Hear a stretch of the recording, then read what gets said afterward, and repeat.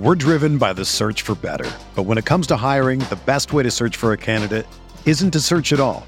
Don't search, match with Indeed.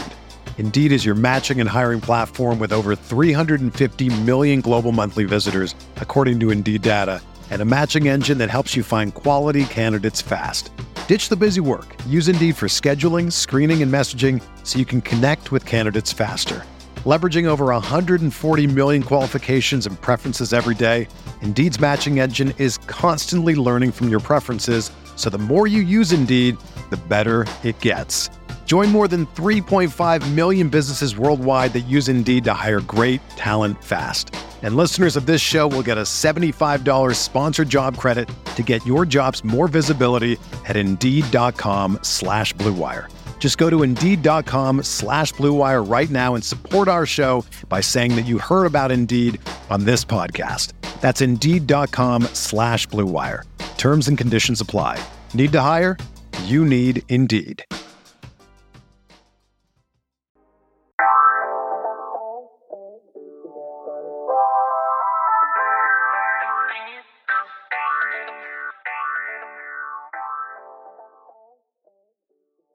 Welcome to Seahawks Man-to-Man podcast, powered by Blue Wire Pods. Shout out to the new company. I don't love it here. My name is Michael Sean Dugar. You guys know where to follow me over on the Twitter, the X, whatever the hell. At Mike Dugar is my name on there, MikeEDUGAR. Shout out to everyone who's watching and listening on our YouTube channel. Seahawks Man-to-Man is the name of the channel. Seahawks Man, the number 2 man. Thank you for all of the love and support there. We appreciate you so much. Chris, go ahead and talk to him.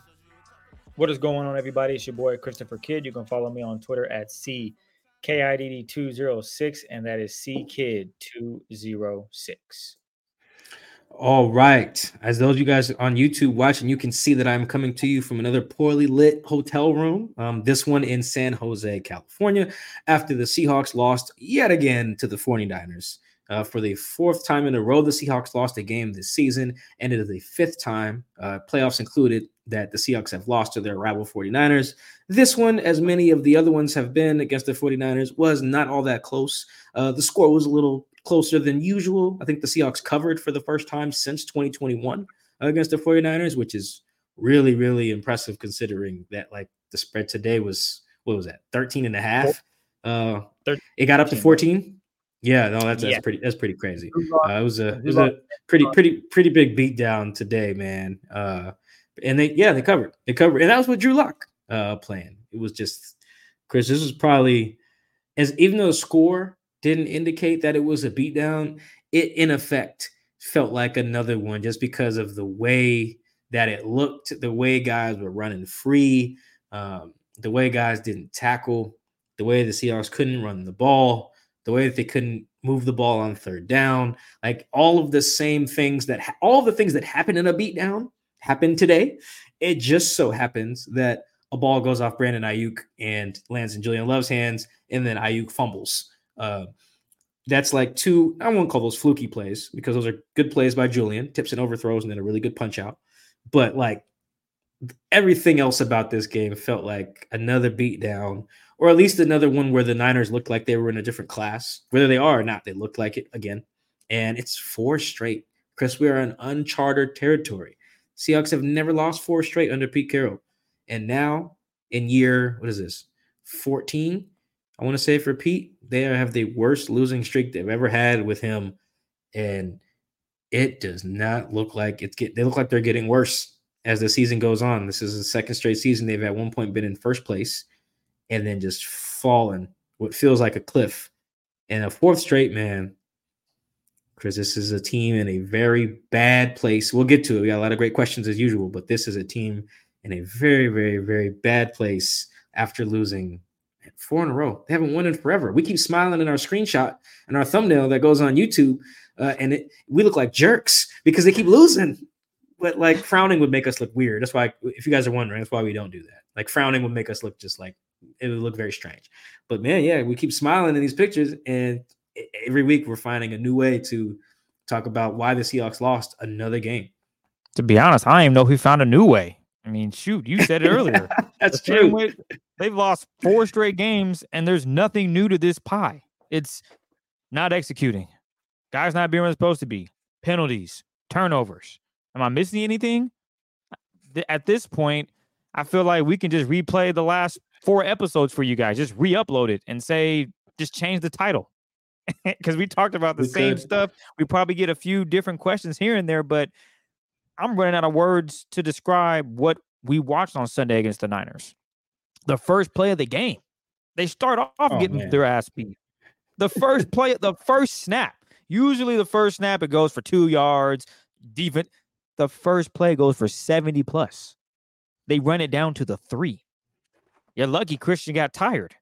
Shout out to Boye Mafe. He didn't give up.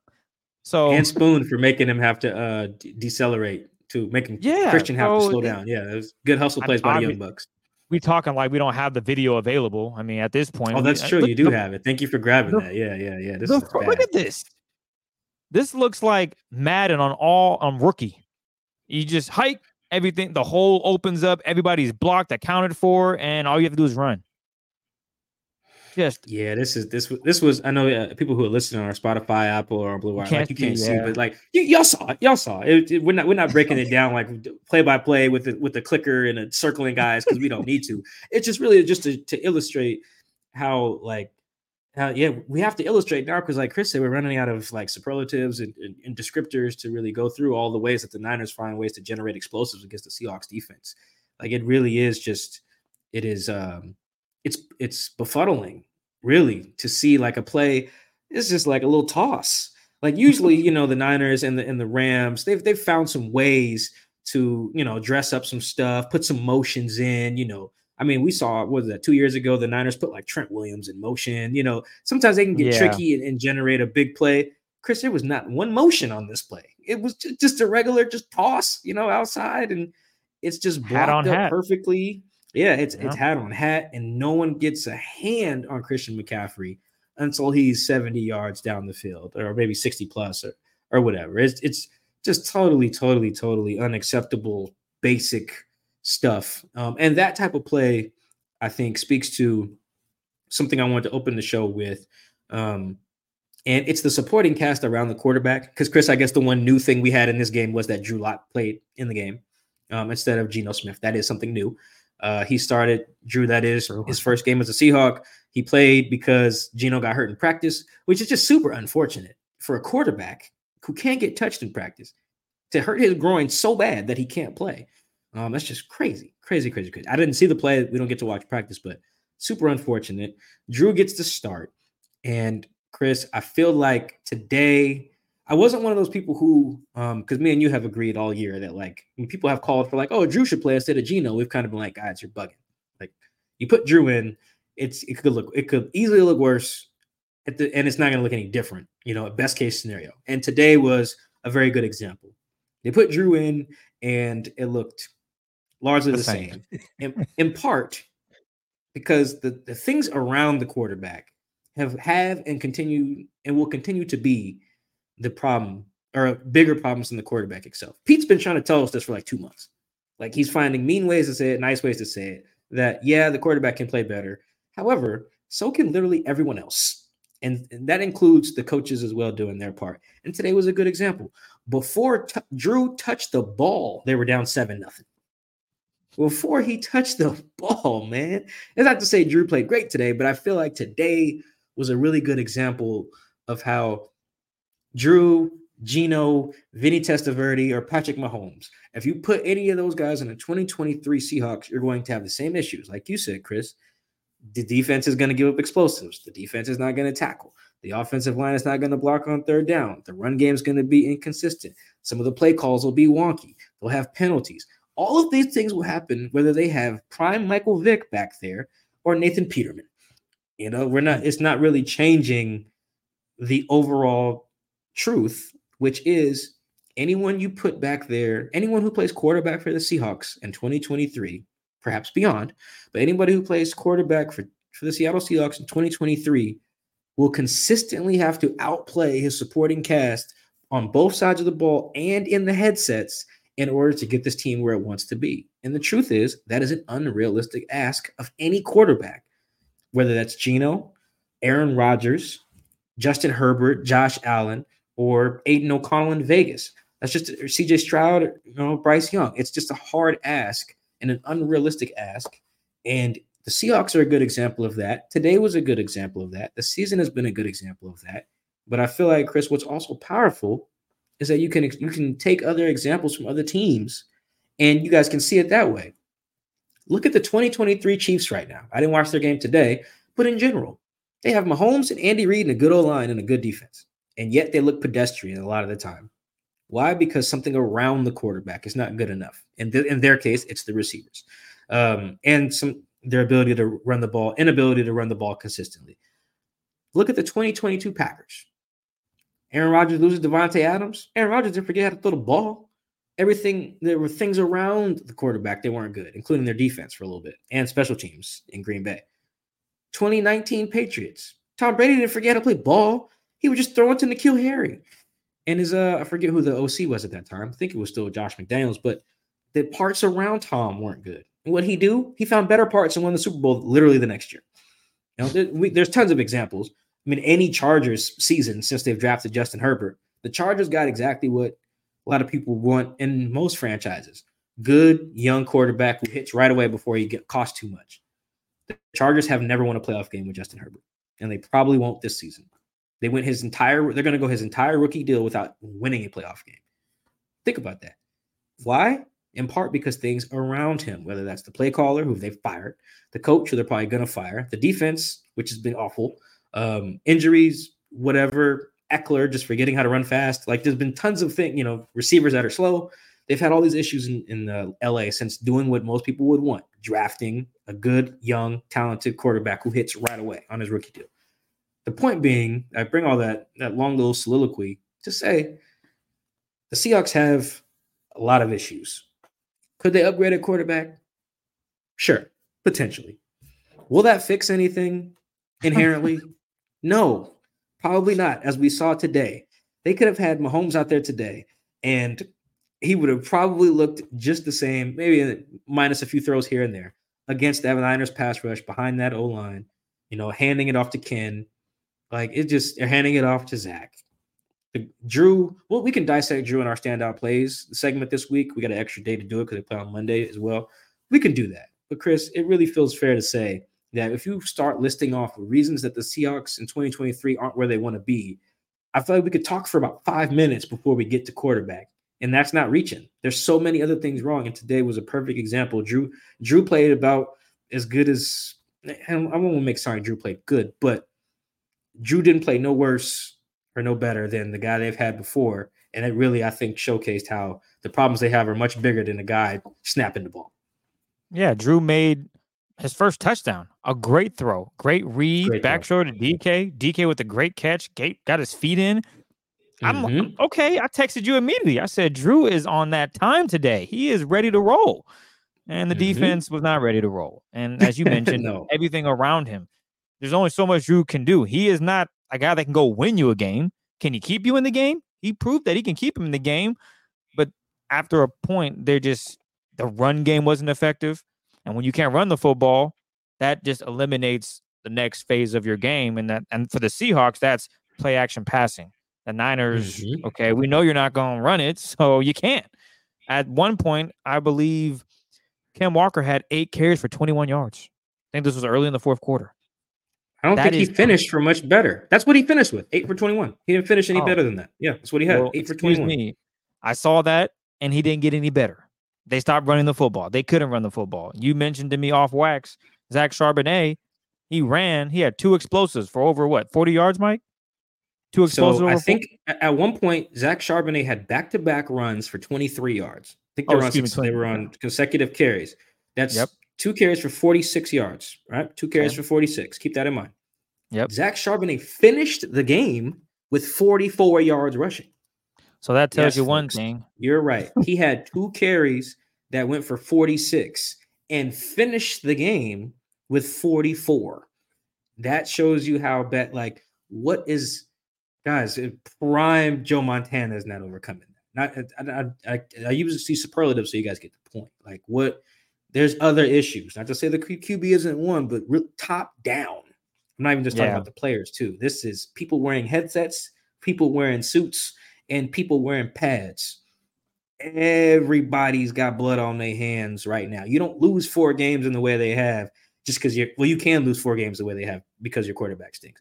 But this is not that. And I keep talking about the QB position because it's not like Michael Penix is going to come in here and save the day.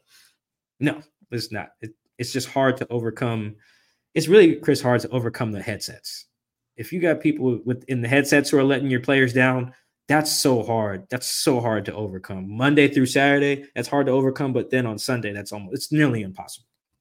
Not much you can do. And it'll be interesting to see the all-22 on some of these throws because Drew was using his legs a lot on Sunday against the Niners, which is good because Drew he's athletic. He can move around and he showed it. But you know who was also athletic? The 49ers defense. They chased that man down.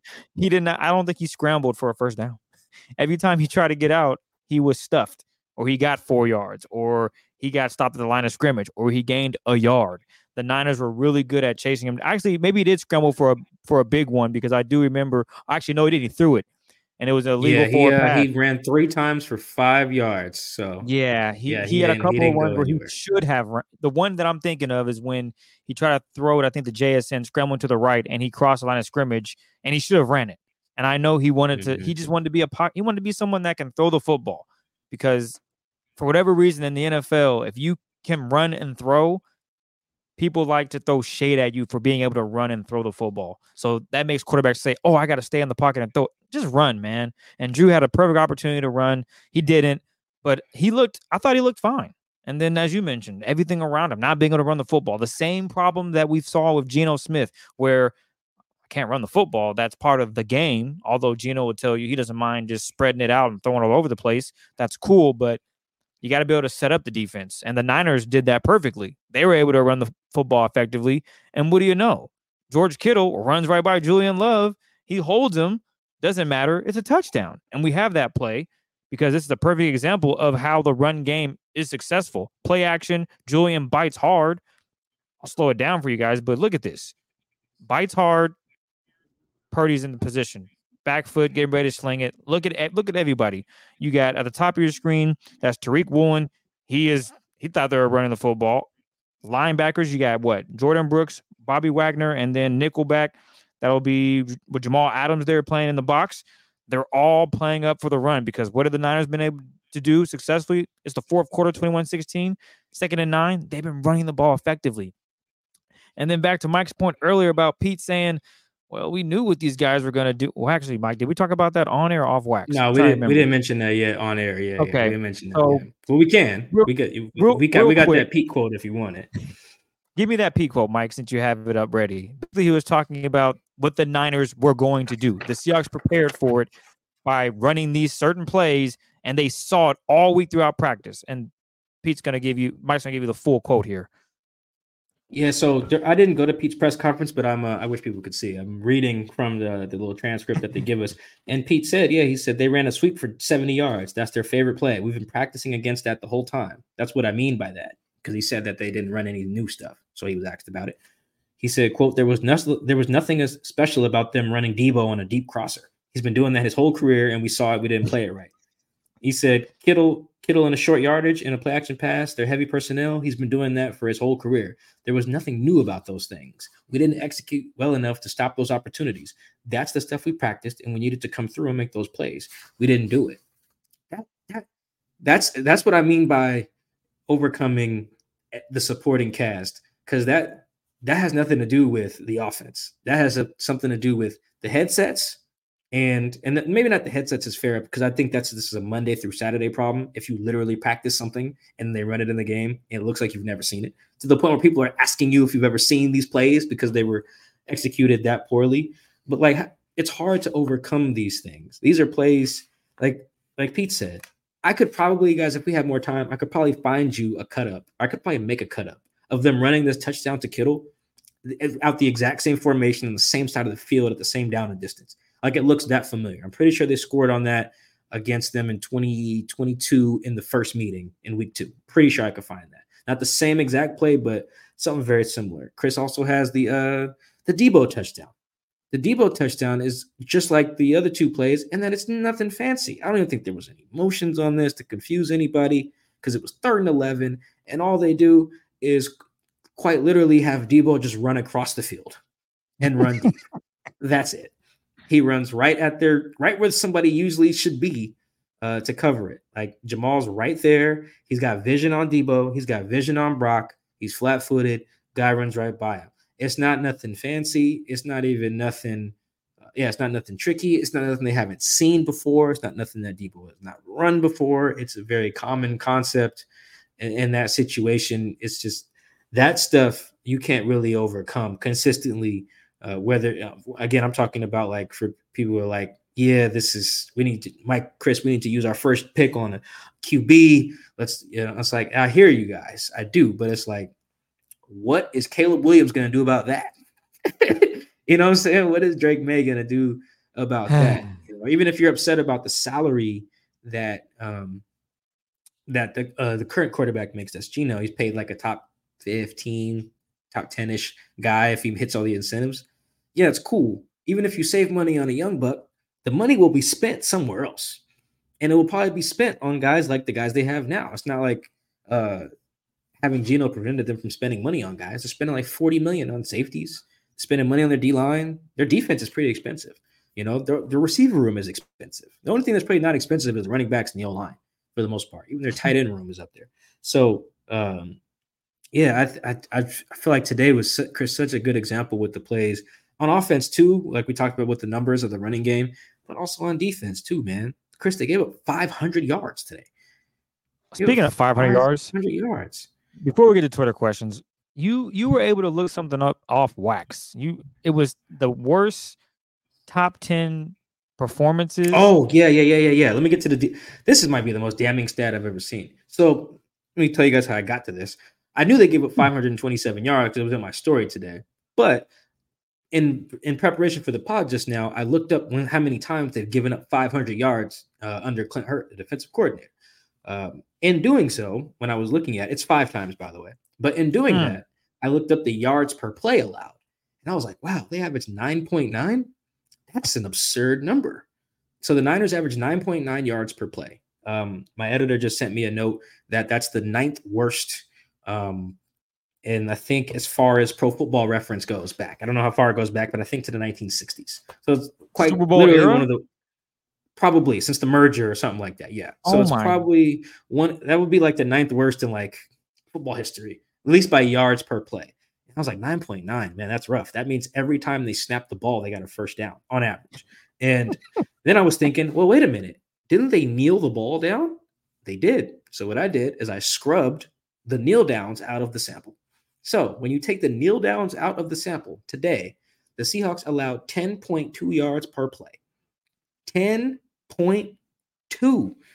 That means on average, every time the Niners snapped the ball, now literally not every time they snapped it, they got a first down. But on average, they got a first down when they snapped the ball. On average, dog.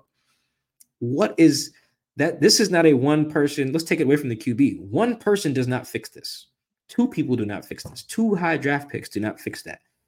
5 high draft picks do not fix that. These are top down.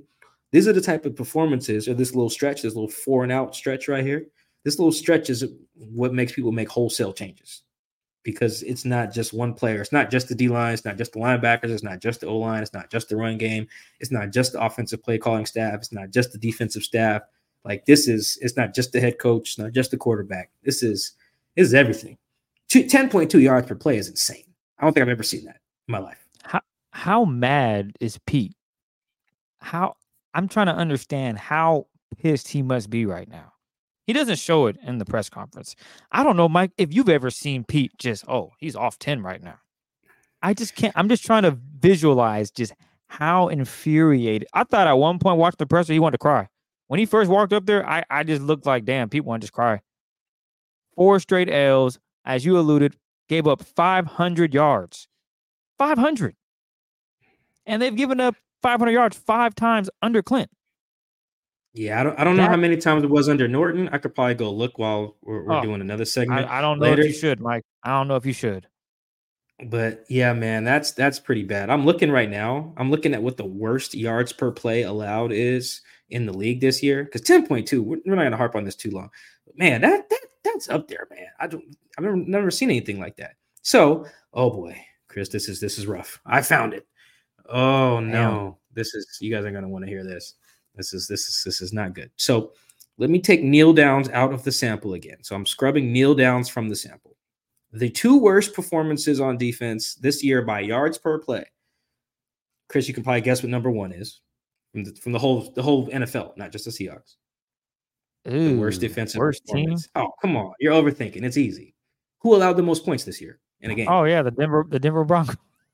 Bingo, yeah. The Broncos in that game allowed the Dolphins to average 10.4 yards per play when you take out kneel downs. I don't know if the Dolphins knelt it down or not, but I'm sure they did. 10.4. The Seahawks, second worst, 10.2. Those are the only 2 performances this year on defense in which the opponent has averaged greater than 10 yards per play. Yeah, so Seahawks, today it was damn near as bad as a team that gave up 70 on a per play basis. That is absurd. Real quick, before we get to Twitter questions, aren't they on schedule to play Miami next season too? They play the AFC East next year. So yes, they'll play the Jets, Patriots, Dolphins, and if I'm the Seahawks, I'm saying, hey, can we actually just not play them, just because of their speed? Because you know what would happen if the Seahawks played them? It would probably be 12 yards. The run game, the pass, the motions that they have, they would set a record. They might get 1,000 yards, and that's if the Seahawks are able to score on that defense. If it's a shootout, they would give up 1,000 yards. I would put money on the books that they would give up 1,000 yards. Tua would go crazy, throw for 900, throw for 700 yards. Raheem Mostert and the track star run for 300 apiece or 150 apiece. That's 300 yards right there. Yeah, this is pretty bad, man. My editor sent me the worst yards per play in Football Reference. Yeah, it's the worst is 10.6, and that was in 1972. We're not talking about earthquakes here. Some of the other ones are more recent. Is a 2017 here? Looks like the Chiefs did it. Yeah, that Dolphins one is the 3rd worst ever. So yeah, man. Sorry to harp on this, you guys, but this kind of puts it in perspective. We'll get to the offense. We'll get to other stuff and Pete and John and Jody and all that stuff. But today, for the second straight game, I really just felt like I was watching a defense that needed wholesale changes. It really did. I felt like that. It just feels like guys just don't believe in the scheme, or they don't believe in each other, or I don't know what it is, because it doesn't feel like a talent thing, and we'll get to that. But 10.2 per play with no kneel downs. It doesn't really get much worse. It was worse than that, dog. Like, that's just as bad as a team that gave up 70. It was only 28. But it was on a per play, it was just as bad. That's rough, dog. I've never seen anything like that in my life. You would think they're out there playing flag football and just not pulling flags, the way they're not tackling and getting to people. But you know what? Let's get the Twitter questions, because we got a lot of them. We appreciate every single one of you for taking some time, coming up with some questions. We appreciate all the love and support there. So without further ado, Mike, are you ready to get to these Twitter questions? Yes, sir. Yes, sir. All right. I will start with a DM I received, and this is from Edmilson. He asked, how legit is Pete Carroll's hiring process for offensive coordinator and defensive coordinator? Is it okay to question these hires? Oh, absolutely. Absolutely, because the results aren't there. We're in a results-based business. That's just a fact of it, particularly on offense. I think that Pete's fired every offensive coordinator he's had, and that's saying something, because it's not like these guys are putting up bad numbers. Bevel was like a record-setting guy here, and Shoddy had a bunch of top 10 offenses, and none of them got poached for head coaching jobs. I forget the first dude's name that Pete had. I think Jeremy Bates, maybe. I think he was a holdover from the previous staff, so may not have the same implications. But yeah, like Shane's not on track to be one of these like head coaching candidates. He's on track to be like a passing game coordinator if he after he leaves Seattle. Just like some of the other guys have been, like Shoddy, and I think Bevel was like a QB coach for a little bit. I think he's at the Dolphins now as the QB coach. Either way, point is, I think it's very fair, particularly on offense. On defense, it's a little trickier because we don't really know how much latitude these guys get. But let's say they get a lot of latitude to run their own scheme and coach it how they want and coach the techniques how they want, and they get full control over the game plans and game day. I do think Pete gives these guys latitude on game day in particular.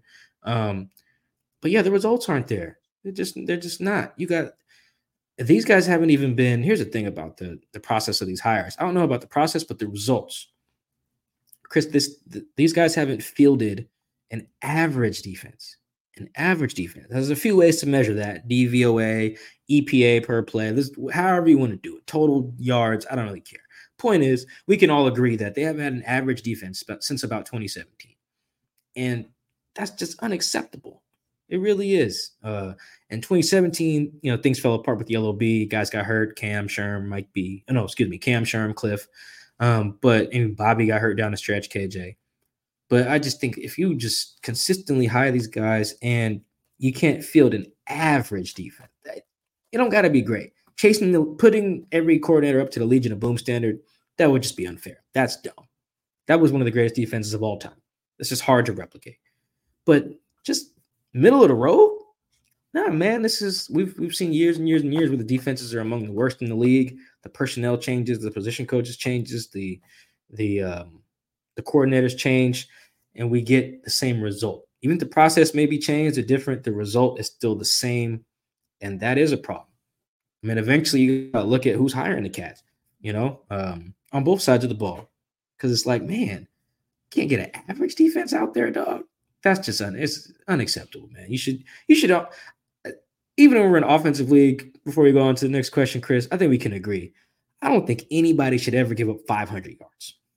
I really just don't think that should happen. I really just don't. I feel like that's a reasonable expectation to ask of an NFL defense in a season.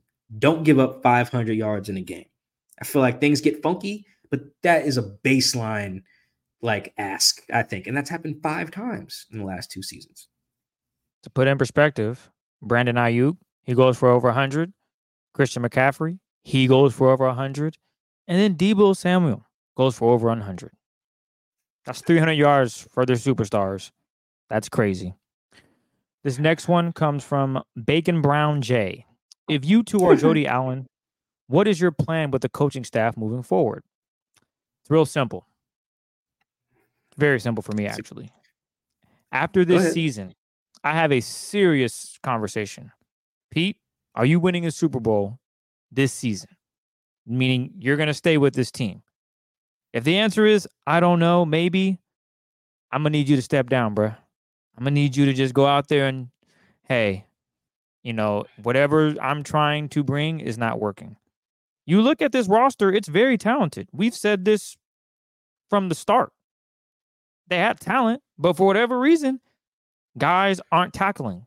Guys are falling for stuff that is, as Pete alluded to in the presser, we've been practicing all week. This isn't like, damn, we ain't seen that. Remember that double screen that they ran against the Seahawks last season? And it worked? That's something the Seahawks never seen before. The fake double screen, excuse me. You're talking about on the same play that the Seahawks ran today that the Niners. Yes, okay, gotcha. Correct. Go ahead. That is a play. Yeah, we ain't seen it, but noted. We will be prepared for when that comes up again, if it does. Okay, I give you that. So obviously, when Pete is up there saying, hey, they're doing stuff that we practice all week, something's going on.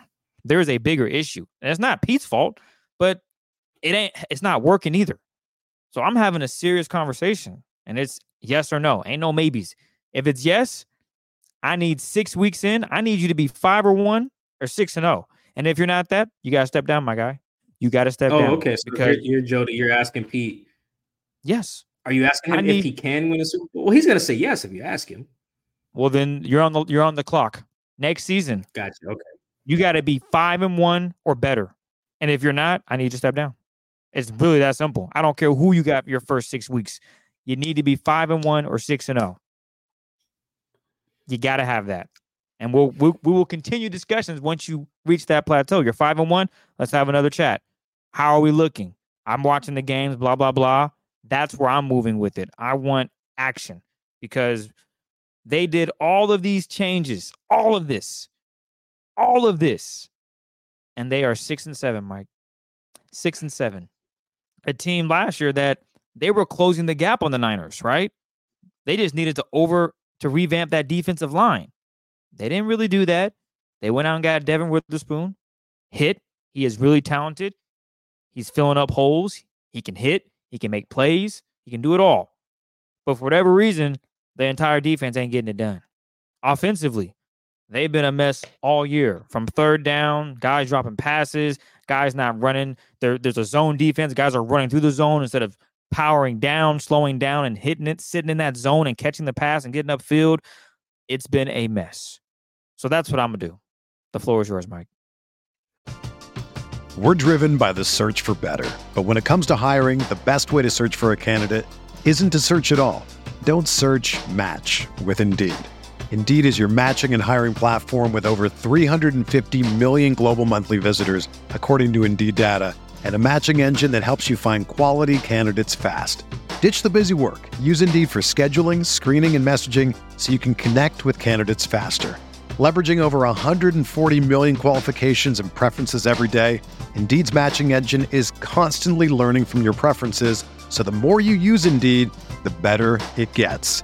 Join more than 3.5 million businesses worldwide that use Indeed to hire great talent fast. And listeners of this show will get a $75 sponsored job credit to get your jobs more visibility at Indeed.com/Blue Wire. Just go to Indeed.com/Blue Wire right now and support our show by saying that you heard about Indeed on this podcast. That's Indeed.com/Blue Wire. Terms and conditions apply. Need to hire? You need Indeed. Everyone is talking about magnesium. It's all you hear about. But why? What do we know about magnesium? Well, magnesium is the #1 mineral that 75% of Americans are deficient in. If you are a woman over 35, magnesium will help you rediscover balance, energy, and vitality. Magnesium supports more than 300 enzymatic reactions in your body, including those involved in hormonal balance. From functional medicine doctors to mental well-being and female hormone experts, we all know that magnesium is the one mineral to improve all aspects of well-being and health. But which one? Magnesium Breakthrough from Bioptimizers, the trusted choice recommended by leading experts with 7 best-absorbed forms of magnesium to ensure your body receives the support it needs for overall well-being. Go to bioptimizers.com/balance today and use code BALANCE10 for 10% off. Support your journey to wellness at bioptimizers.com/balance. Magnesium Breakthrough from Bioptimizers, your foundation to optimal health and vitality. Before I get to that, I did look up, I like to go back and look at the stat if I can. The Seahawks gave up 500 yards, looks like 5 times as well under Ken Norton. So he got fired. It looks like 2 of these were in overtime. Looks like the Cardinals on Sunday Night Football, and I think the Titans, maybe. That the game where Derrick Henry went crazy. I think that game went to overtime as well. In the second half. That was crazy. And the worst yards per play that they ever gave up was 8.4 under Ken Norton. So, it's significantly worse. I'm sorry, Clint. That's tough, man. Yeah, no, it's just I don't know what to do. But anyway, to answer that question, from Jody, I think I don't know if I have like one direct question. Actually, I do. I don't know how to word it, but I would need to hear from Pete and John a plan, like not just like a wish list, but a legitimate like plan for addressing the trenches. Like, can you make us dominant in the trenches in one offseason? I can't really afford for you guys to just like, hey, it takes time, blah blah blah. No. Like you have. If I were to only give you, that's probably how I would word it. If I were to only give you this offseason, could you get us dominant in the trenches on both sides? Like that would probably be how I'd do it. Because I do think that if you have that, you can. I'm cool with however else you fill out the rest of the issues there. Because as we see, when you're dominant in the trenches, you can just kind of do whatever you want to whatever team you want. You can run single high, you can run 2 high, you can run to set up the pass, you can pass to set up the run. If you're dominant in the trenches, you can literally do whatever you want. And you can probably have whatever quarterback you want in that case too. As long as it's not like Nathan Peterman. So I don't know why I keep singling him out. Sorry, Nathan. But you guys get 5 picks and a half, Mike. My goodness. Isn't he the quarterback that made Vontae Davis quit his job at halftime? Like that was, I'm pretty sure you do that. You're pretty bad. Yeah, that's crazy. My man said, "I'm done with football right now." That was insane. Anyway, that would probably be the way I phrased it. I mean, I know maybe some you guys want some other ways of putting it, but that would really be the concern for me because you can't just keep not being good at dominant in the trenches each year and then expect that and then cite that as something that needs to be changed and then don't change it in the offseason. It's like that is going to be that's the difference maker. That's where you build the team. If you can get dominant there, I don't know what they would say to that answer, but if you can, yes. If I don't like the plan, everybody goes. Because for me, that's probably the easiest way to get Seattle where it wants to be is dominate in the trenches. It really is. I know the Legion of Boom kind of defined the last era of success, but I think the most sustainable model going forward, other than having Patrick Mahomes, is to be dominant in the trenches. So that's how I would, if I'm Jody, that's what I want to look at. I want to hear a plan for that.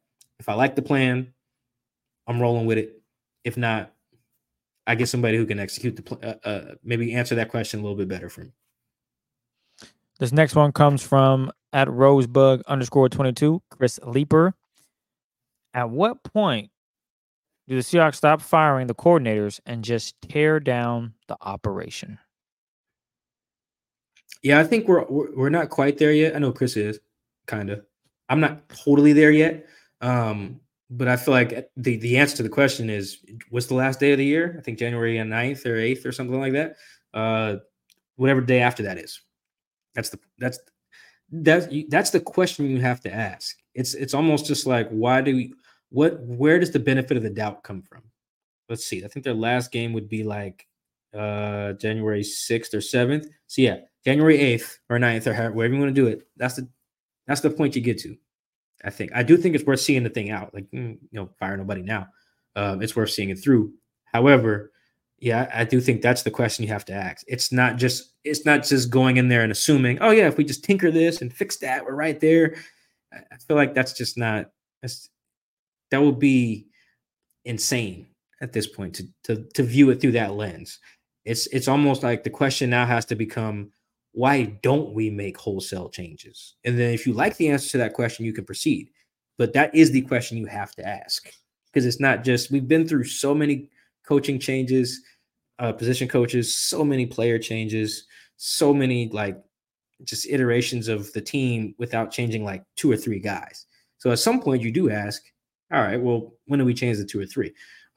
And yeah, I think that you asked that question on January 8th or whatever.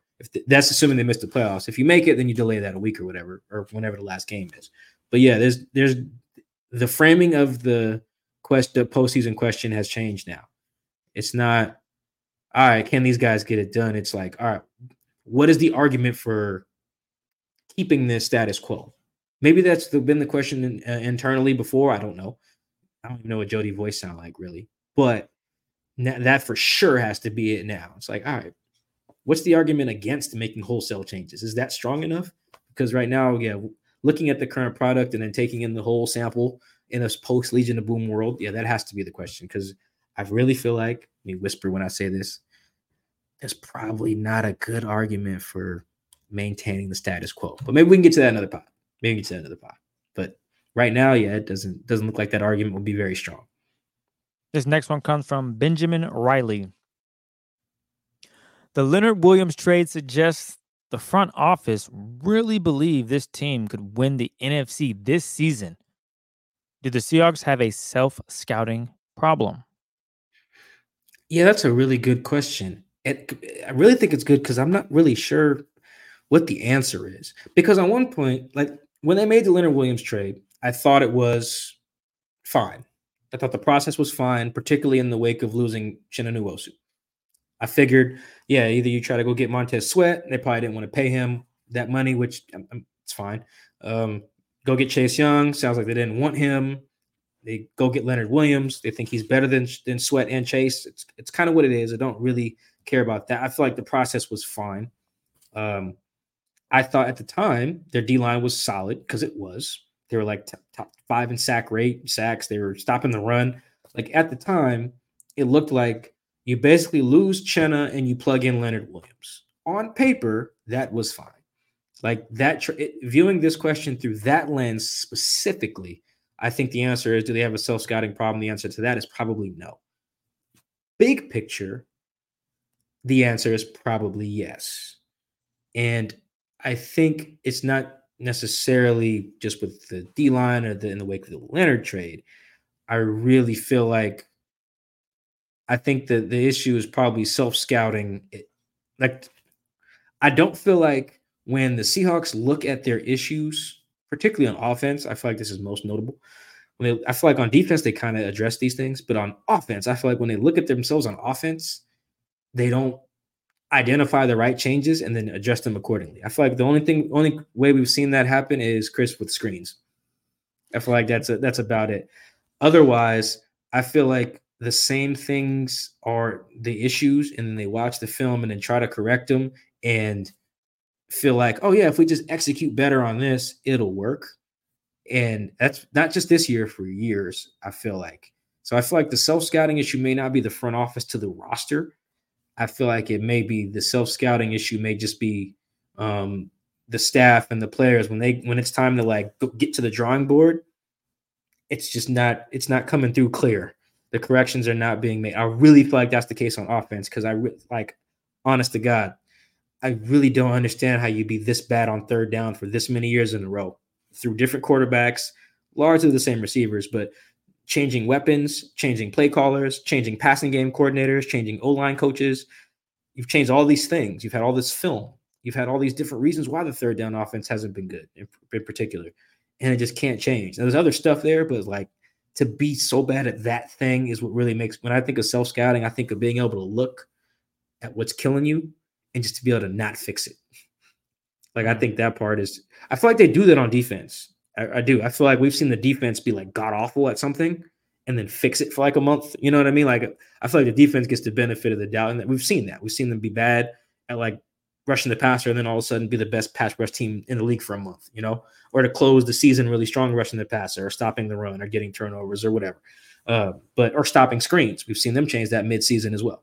But we very rarely see, like, I think the offense just start fixing something, even if it's super glaring. That's where I think the self-scouting issue is, the self-scouting deficiency, I should say, is most evident, I think, in the offensive side of the ball. This next one comes from Jeff at UW Moose. Does the front office have a legitimate Pete succession plan? Oh, probably not. And by front office, this just has to be framed through Jody.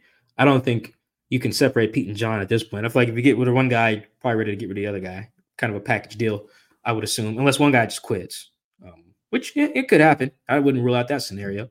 I doubt it, though. Like, I feel like if you're Jody, again, I don't even know what her voice sounds like, so let me just put my Jody hat on here. You know, I'm doing a lot of speculating. But if you're Jody, I could easily see a scenario where she didn't think she needed a succession plan before maybe today. But even today, it's easy. It's easy. I wouldn't see it this way if I were her, but I could easily see a world. I'm sure you guys could agree whether you would do it this way or not.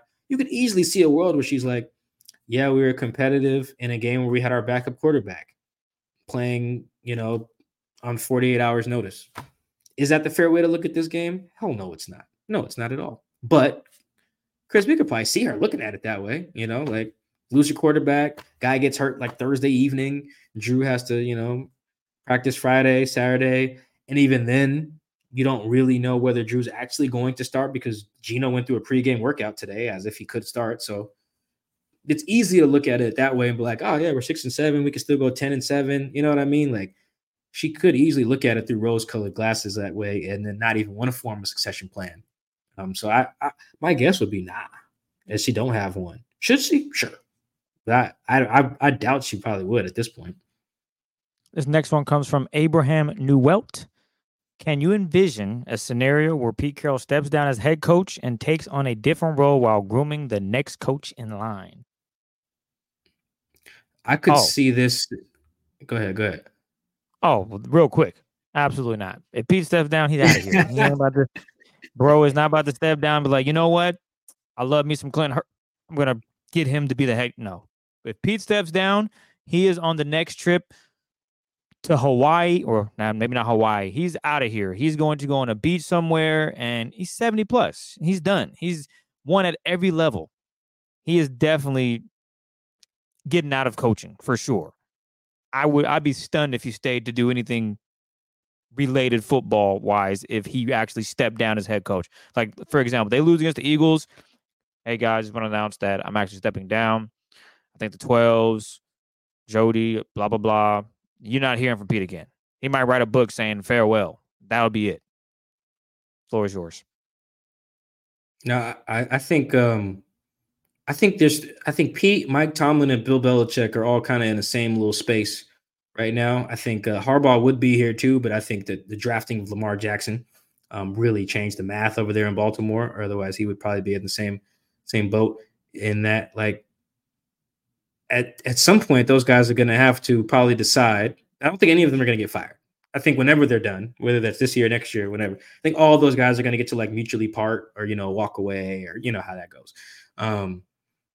It transition into a role that says like, oh, you're a consultant dude, but really that's just for contractual reasons. You're like Chris said, you're in Florence, Italy, just chilling, not doing a damn thing with the football operations.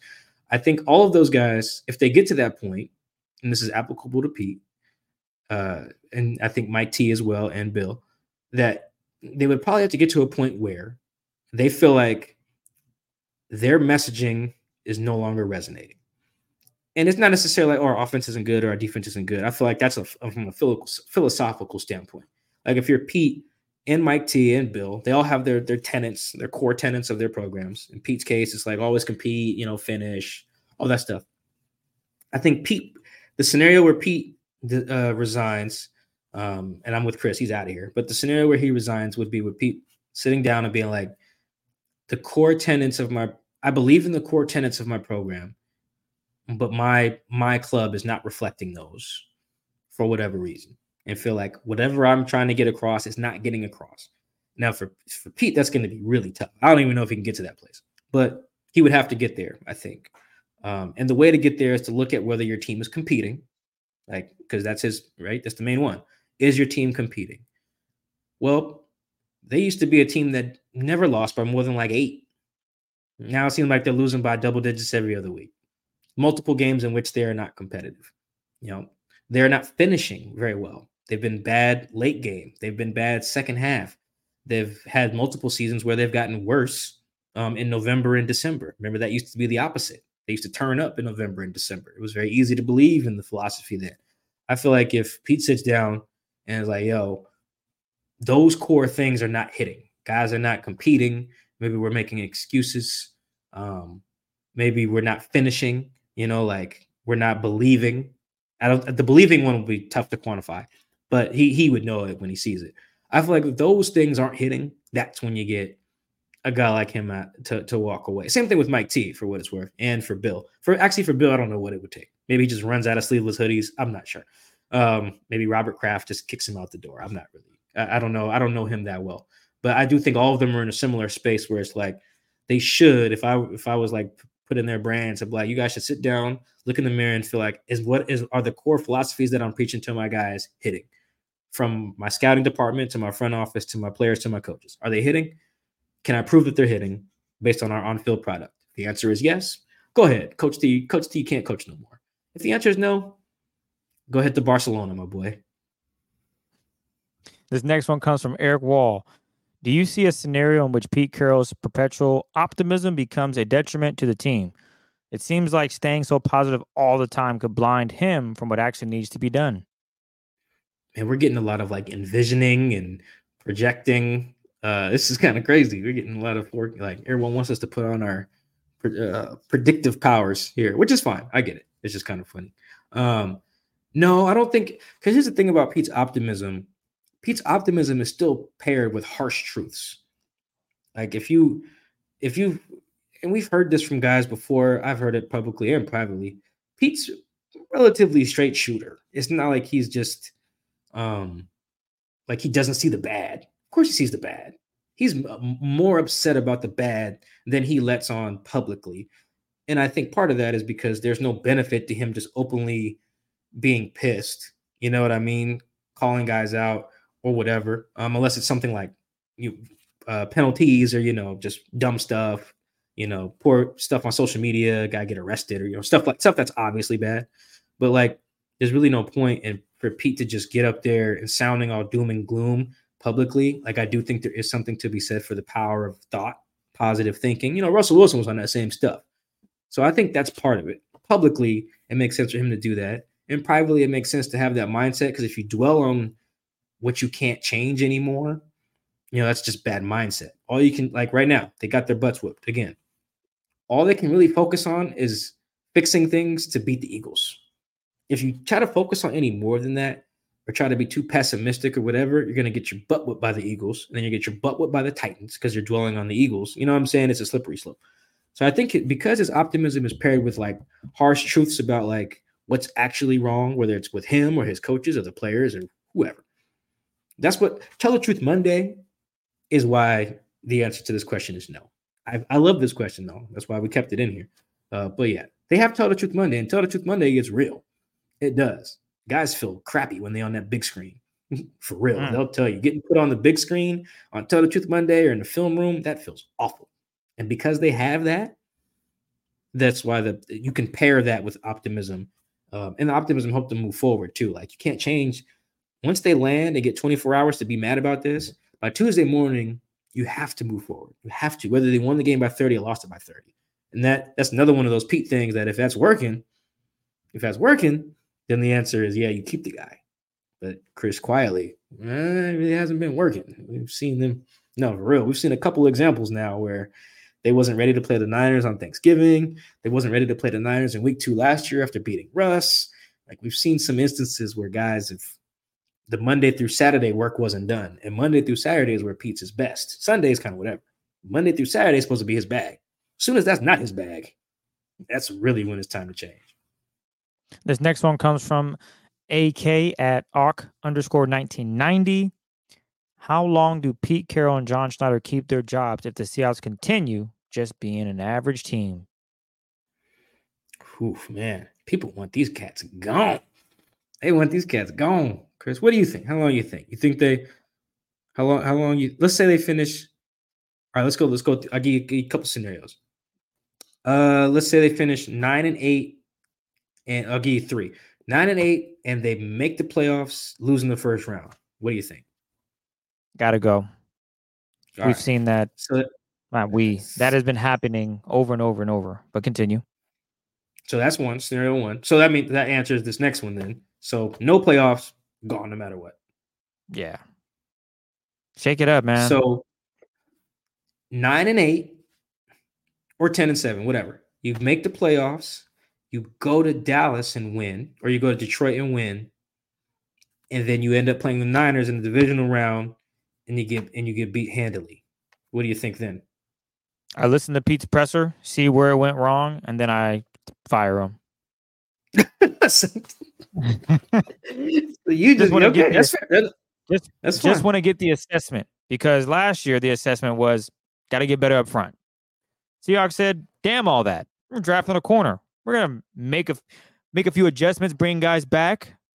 They addressed it. Did it really result in them being 10-3? No, they're 6-7. It's kind of a problem. They didn't. I'm with you. They didn't get better. Everything that they talked about, their goal was to be the Niners. Their goal was to be 10-3, and the Niners would be 6-7, tied with the Los Angeles Rams. That was their plan. That plan has backfired. Not having a healthy O-line, not drafting someone high to protect your quarterback in the trenches. As you just talked about, someone asked earlier about, what would you do next year pretty much with Pete Carroll and this team? Your first thing is, okay, I got to see what you guys about to do in the trenches. Well, that's important here. Yeah. You talked about it last year after getting curb stomped by the Niners. Since you guys packing, you're like, got to get better up front. And the whole offseason, everyone's assuming you guys are going to take the best player available to improve the D-line. You don't do that. And I give the Seahawks credit for drafting Devin. He's been a hit. But the D-line is still, here we are, week 14. It's not like Brock Purdy was under duress the whole game and they just ran the football. No, Brock Purdy did what he wanted, threw for 300 yards and 2 touchdowns. Floor is yours, Mike. No, that's fair. I was letting you cook. Do your thing. No, you're right. Yeah, I'm with you. I just want to see it play out, how it looks. because how it looks does matter to me. But I'm with you. If we just look at the results, though, yeah, well, I do think that matters in terms of like. I hear you. I'm really big on the trenches in terms of the on-field, the player part, like the trenches. I'm really big on, but also just like the competitive part. Because if they had been losing by the skin of their teeth in some of these, then I could believe. But they're bad in situational football on both sides of the ball. They're getting worse as seasons progress, seasons plural, and they're no longer competitive, and they're no longer consistently competitive. There's multiple blowouts the last few seasons. That's problematic for me. So, but let's say down the stretch they get to a 9-8 or whatever, competitive.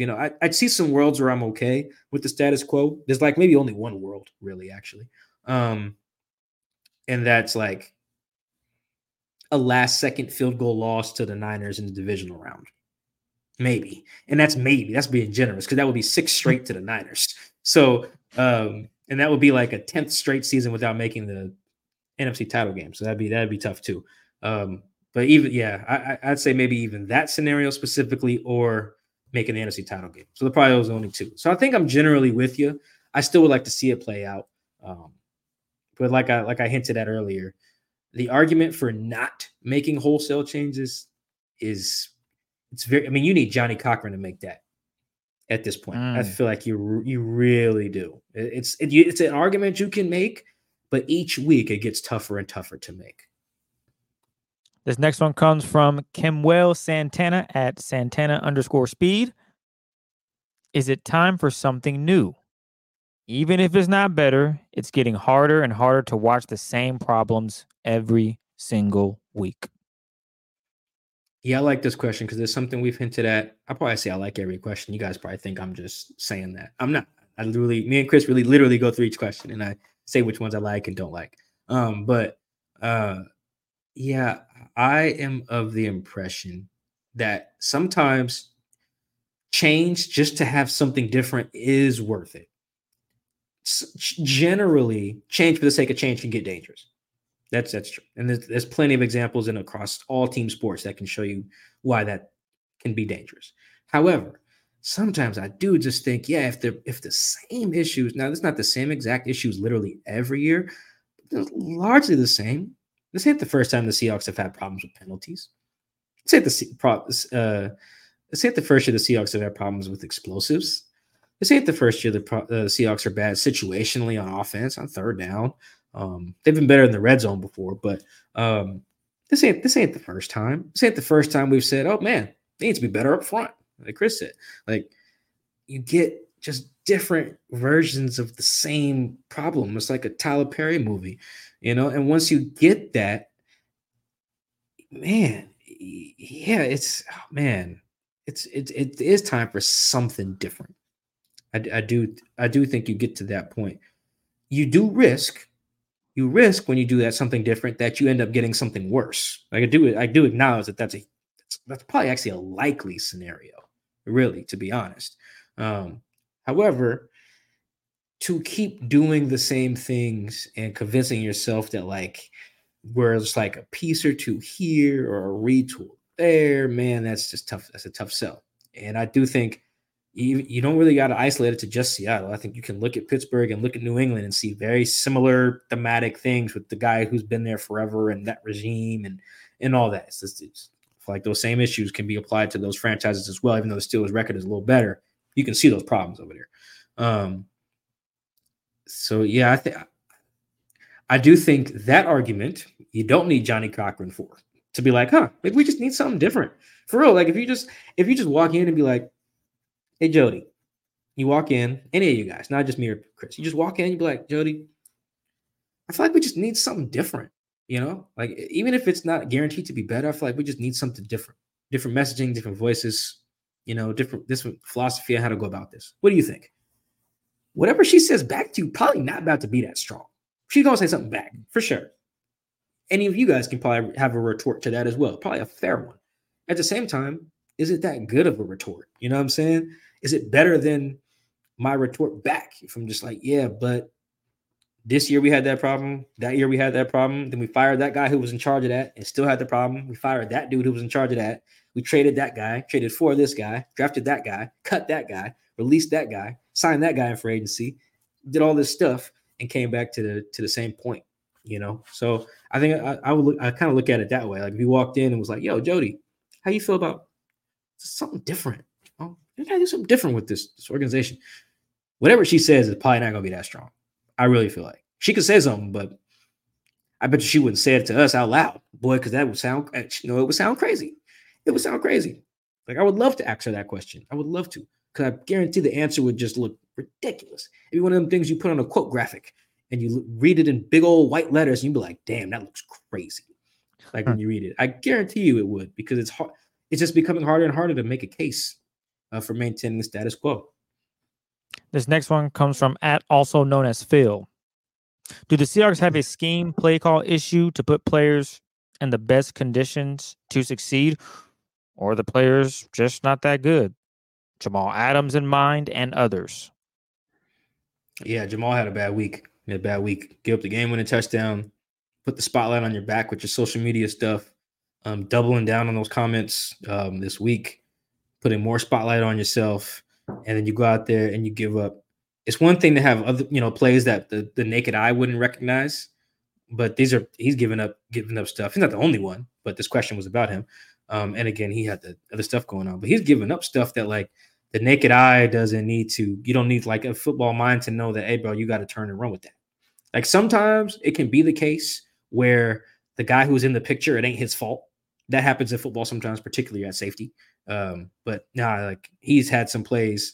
This one, the Jake Ferguson one, where it's just like, nah, man, everyone watching the game knows that was your guy. He ran by you. That's tough. But I do think this play is an example of how, nah, man, sometimes the scheme stuff is fine. It really is. Guys, I think this year has really been, particularly on defense. Chris, let's focus this on defense. I really feel like the tackling, when it's been so bad, that's been a bigger issue than scheme to me. I don't know where you are on that, but I feel like guys are in position to make plays. Even Jamal. How many times have we seen Jamal come at the quarterback and not make the play? He hasn't had a sack all season, Mike. That puts it in perspective. Yeah, and he's been back there. He's been sent, probably not as much as previous years, but been sent enough that you would expect him to have a sack. I don't think he's had one since signing the deal. And that's, I think I'd have to look that up, but I'm pretty sure he hasn't had one since 2020 against the Commanders. I want to say, I think they were the Washington football team back then. Damn. But yeah, I don't think that it's on defense. I don't think it's guys aren't being put in the right position thing. I kind of felt like that a little bit with Jordan, a little bit, but that's kind of minute. It's a small thing. In general, I think guys are there. Guys got to make plays on the ball. Guys got to not hold. Guys got to not make illegal contact. Got to not hit guys in the face. Got to make tackles in the hole. Like I feel like all that stuff, guys are there. On offense, though, oh man, we spent like a month watching them throw the dumbest stuff to Jackson Smith and Jigba, like stuff like that. You know what I mean? Just like what are we doing here? For some reason that like I don't know if this can't be by design, but all they have Tyler Lockett do is run out routes. It's crazy. It just runs a bunch of out routes. And we've seen teams sit on those and take them and intercept those. I think that's Geno Smith's most intercepted route this year, I think. Don't quote me on that. But you guys get the point. Guys are sitting on that. So I do feel like on offense, we've seen things not be put, guys not be put in position to succeed a lot more than on defense. On defense, I feel like for whatever it is, guys not believing in the scheme, not trusting the guy next to them, not having the right mindset, effort, whatever it is. I feel like on defense, scheme stuff, I feel like that's not the issue. On offense, I feel like it is. So it's different on both sides of the ball. But either way, all of it's bad. All of it's very, very bad. To have this many losses in a row this way, all of it's bad. This next one comes from David W. Slater 89. Mike, do you remember the wood burnings that he did for us? Yeah. I got mine. I still got mine at the house. Yeah, me too. He has a couple more for us, so I can't wait to see those. But he wants to know, what position do you think the Seahawks need to address this offseason? Hint, hint. You might have alluded to it earlier. Let's see if you stick with it. Well, I know everyone's really upset about the safeties and the linebackers. But I'm a trench guy. The more I learn about football, the more I become a trench guy every year. I lean that way. It's not to say you can't upgrade other spots. Of course you can. But for me, I'm a trench dude. Like I feel like if you're like in your draft room and you're sitting there and you're like on the clock at 19 and you can't decide, like, oh man, what do we do? What do we do? Your default should just be close our eyes and take the highest drafted guy in the trenches on our board. Don't even matter what spot.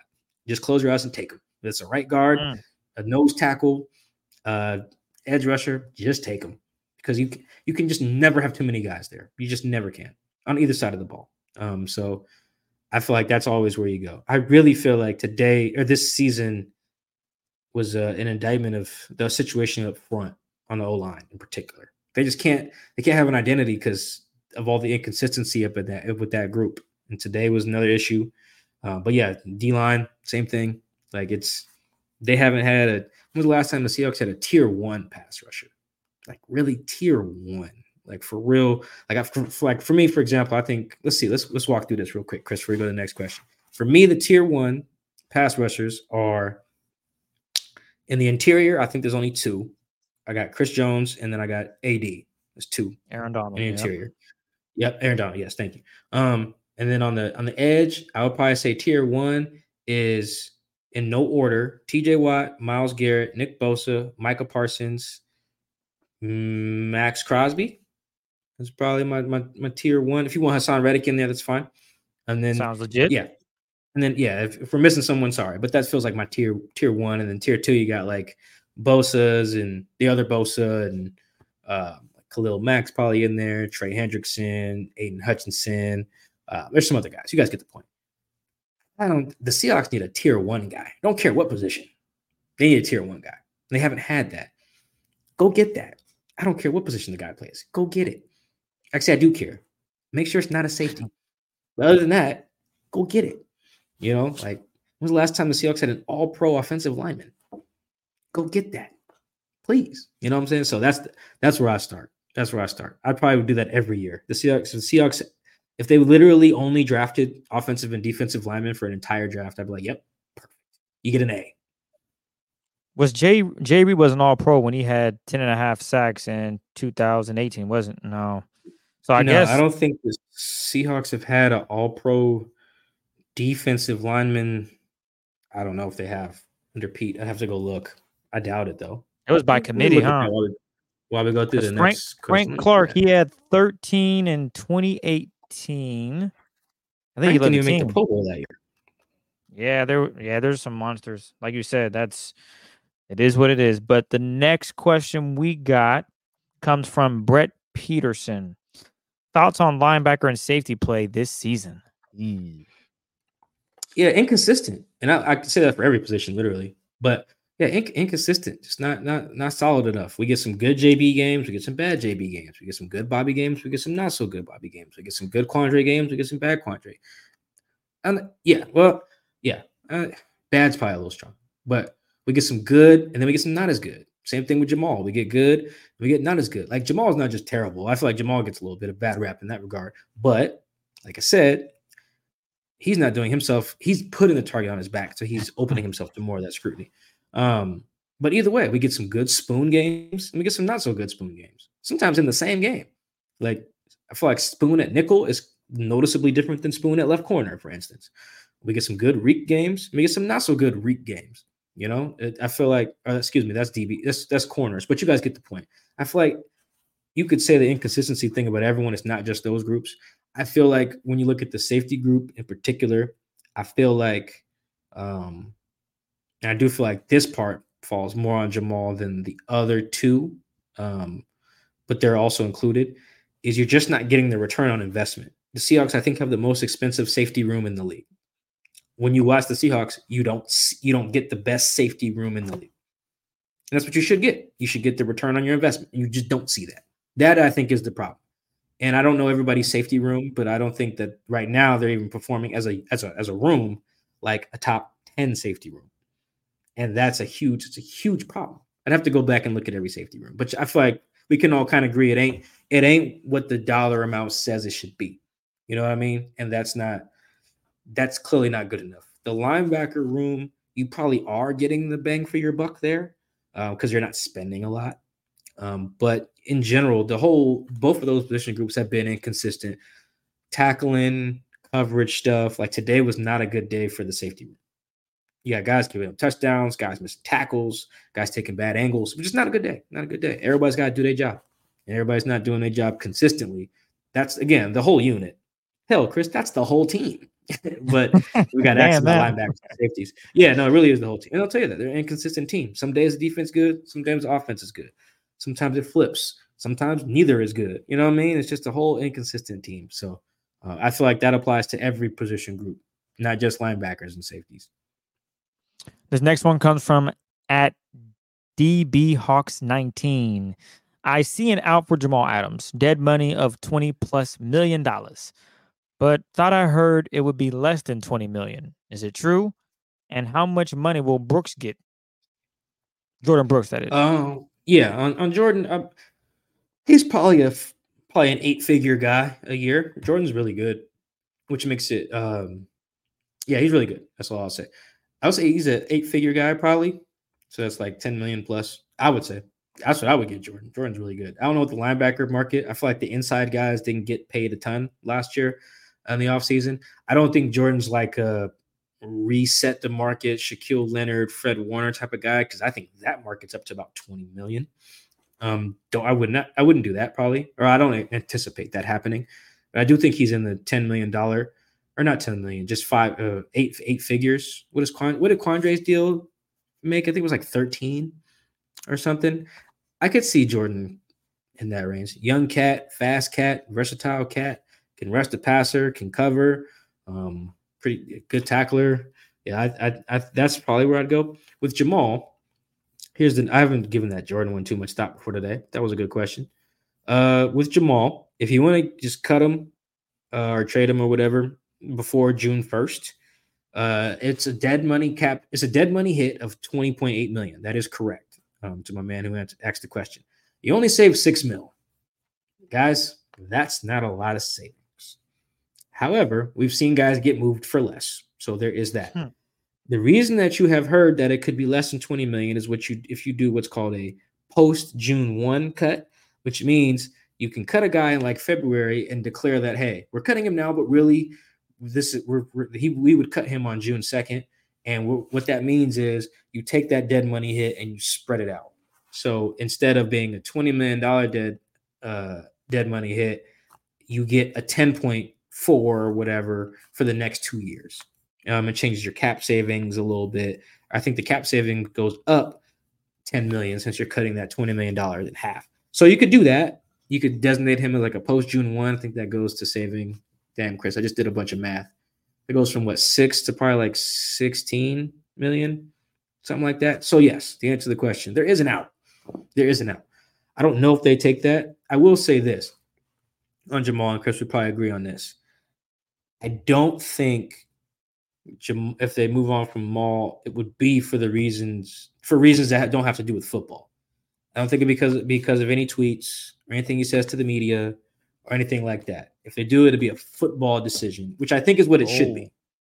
I've been watching the film. It's been a rough season for your boy. Yeah, if it's football, as I know, we are Jamal. The Jamal Adams can cover fan club here.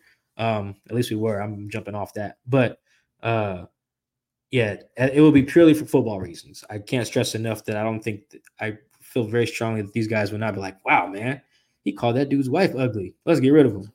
No, I'm not gonna do that. They've kept guys who've done way worse things, you know. You don't got to dive into all of them, but they have. So it'll be for football reasons.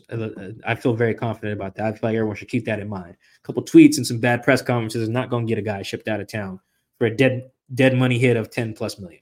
No. It's got to be football reasons. This next one comes from Eric at Tweets Are Dumb. Speaking of Jamal Adams, I see a lot of people saying get rid of him, while at the same time, want to start over with a new coach. Is the current staff using Adams in the best way? I don't watch New York Jets often, at least when Jamal was there. Do you know how they used him when he was in New York? Yeah, it wasn't exact. It looked a little bit like this. I think part of the difference this year is because Jamal's knee is not all the way there. It's not. He has said it. We can all see it. He's just not moving like him, is what it is. That's it. Guys play when they're not themselves all the time. And we got to judge you by what you put out there, unfortunately. You know, Tyler wasn't himself after a broken leg. Quandre wasn't himself after a broken leg. DK played with a broken foot a couple years ago. Gino's arm, you guys seen it. Go to Gino's Twitter. He posted a picture of his arm. That joint looked disgusting. It was like he got bit by a bear. But if you're healthy enough to play, we'll judge you on your play. Is what it is. It's the nature of the game. So I think that's part of it. Whether how he's being used, independent of that, if his knee ain't there, he ain't gonna perform, no matter how it's being used. But I think the usage is fine. Like I don't think like sending him on more blitzes or like they're putting him near the line of scrimmage. You can't just make him a linebacker. He's like 200 whatever pounds, right? You just can't do that. You know, he's not going to hold up consistently over a season, particularly with a bad knee. So yeah, I don't think the usage is the issue. I think for a lot of the guys on defense, it feels like it's mental or trust. I feel like guys just aren't trusting it, whatever it is. The guy next to him, themselves, the scheme. I don't know, but I feel like they have the talent. The calls and the scheme are putting them near the guy with the ball, and the plays are just not being made, or they're getting flags, jumping off sides or hitting guys in the face. Like I don't think that's a scheme thing. I think that you can look at Jamal and wonder that, but really, if you guys think about it, if someone's wide open, it really doesn't feel like that many times. It's like, oh man, look at that great call against that coverage. Sometimes it's just like, nah, bro, flip your hips, find the ball, you know. Get lower than the other guy, you know. It feels like stuff like that more than it feels like, ooh, man, this scheme stinks. This next one comes from at Hawks in a Blue Sky. Why no Kenny Mack? Oh, yeah, Kenny McIntosh didn't play again. Guys, I'm not going to lie. I really don't think – I see why we asked about this in the other games where Ken was hurt, Zach was hurt. I feel like no, Ken played today. Zach played today. DJ's their third down guy. I really don't think that Kenny was going to come in and make much of a difference. I could see yeah, man, just throw the rookie out there, see what he can do. Feel you. But, I mean, look what Ken and Zach can do. Ken took a play that should have been nothing and made it 27 yards. He didn't do that. I'm not taking him off the field. Look at Zach on them two big runs. Like, I'm not taking him off the field to experiment. You know what I'm saying? I'm not taking him off. Maybe in a blowout, all right, cool. Guy gets hurt, all right, cool. But I really don't feel like this is very similar to QB for me in that, guys, there's other problems. I want to see Kenny play too, but that is currently low on the list of things that would make the Seahawks offense better. Unless he can play right guard, I don't think it's much. It's very urgent. Maybe you throw him out there on a couple third downs. I don't know, but yeah, I don't think that's like an urgent thing they got to switch up, particularly if Ken and Zach are healthy. This next one comes from Dave DeVoe. Brandon Aubrey makes 750 bands a season. 28 straight to start his career, field goals that is. Myers makes $5.2 million a year. They extended him, the Seahawks did. Why pay him that money when better kickers are available? 60-yarder and 59-yarder were made tonight by Brandon Aubrey. That's the kicker for the Cowboys, yeah? Yep. Yeah, I mean, can't fully compare a guy who kicks in a dome to a guy that kicks outside. Is part of that. But you guys know me. I ain't about to get up here and defend no kickers. Never kick, brother. That's what you should do for real. I'm a big never kick train. We had a never kick moment today. They ran a fake punt. It was beautiful until dude decided to just take Artie Burns' legs out. That looked dirty. Bro, that looked dirtier than what DK did. Did you see the replay? Yeah, I saw it live and the replay. That was crazy. He tripped. He took Artie's knees out. No, but he took Artie's knee out. No, we're going to. Yes, it wasn't even a fake punt. Bro realized that there was whatever. The biggest thing is he tripped. That is a fake punt. Yeah, you're right. But he tripped and fell, Mike. He didn't purposely watch his right leg. He's trying to make a move to get in front of him, and he literally falls over his own feet. I tweeted and said, bro tripped over his own feet and got flagged for a illegal block. That hurts. I was laughing my ass off. That is, even if that's fair, even if it's inadvertent. Oh yeah, the it's man inadvertent. almost tipped Artie knees out. That was crazy. But it was an accident though, bro. Was okay. That's not the point. But anywho, yes, whatever. Yeah, they had that never kick moment. The other never kick. Pete Carroll I forget what Pete said about it, but man, not going for that 4th and 2 was so simple. I understand his big I'm going to summarize it. He didn't feel like he didn't want to be responsible for, hey, if we as the Seahawks don't get it, I give them the ball at the 40 and their offense has been pretty much rolling. I'd rather pin them and see if our defense can make a play. And you would say, well, Pete, your defense has been stinking all year. Why even do that? Just go for it. Pete didn't want to risk it. He thought it was better for them to go march down the field and try to score than to give them short field if they don't get that first down. I just hate how I know. Well, it's the process. I just hate defaulting to, all right, what if we don't get it? Well, what if you do? What if you do? You know, I have the transcript in front of me of Pete's answer, and yeah, he says I didn't want the game to be decided right there. You know, you give him the ball on the 40-yard line. It's a tough game or a tight game. I figure we won't kick the ball and play defense and play it like where you just don't give him the ball at the 40-something yard line. He's kind of rambling here. Maybe there's some typos, but he says, I mean, you're giving them that the whole first half if you do that. I'm always fine about that one, meaning I'm always fine about his decision. No mention of what would happen if they got it. I just feel like it's so strange that this guy is so overly positive and optimistic about everything until it's time to try to move the sticks. You know what I mean? He's been better at it this year, to be fair. Like, I don't have the numbers, but I do think Pete's been a little bit more aggressive in these go-for-it situations, I think. However, I just don't like how you don't even – it seems like you didn't even think about what happens if you got it. Everything was just framed as if, what if you don't? And I just feel like you can't look at it that way. I feel like that's a bad way to look at it.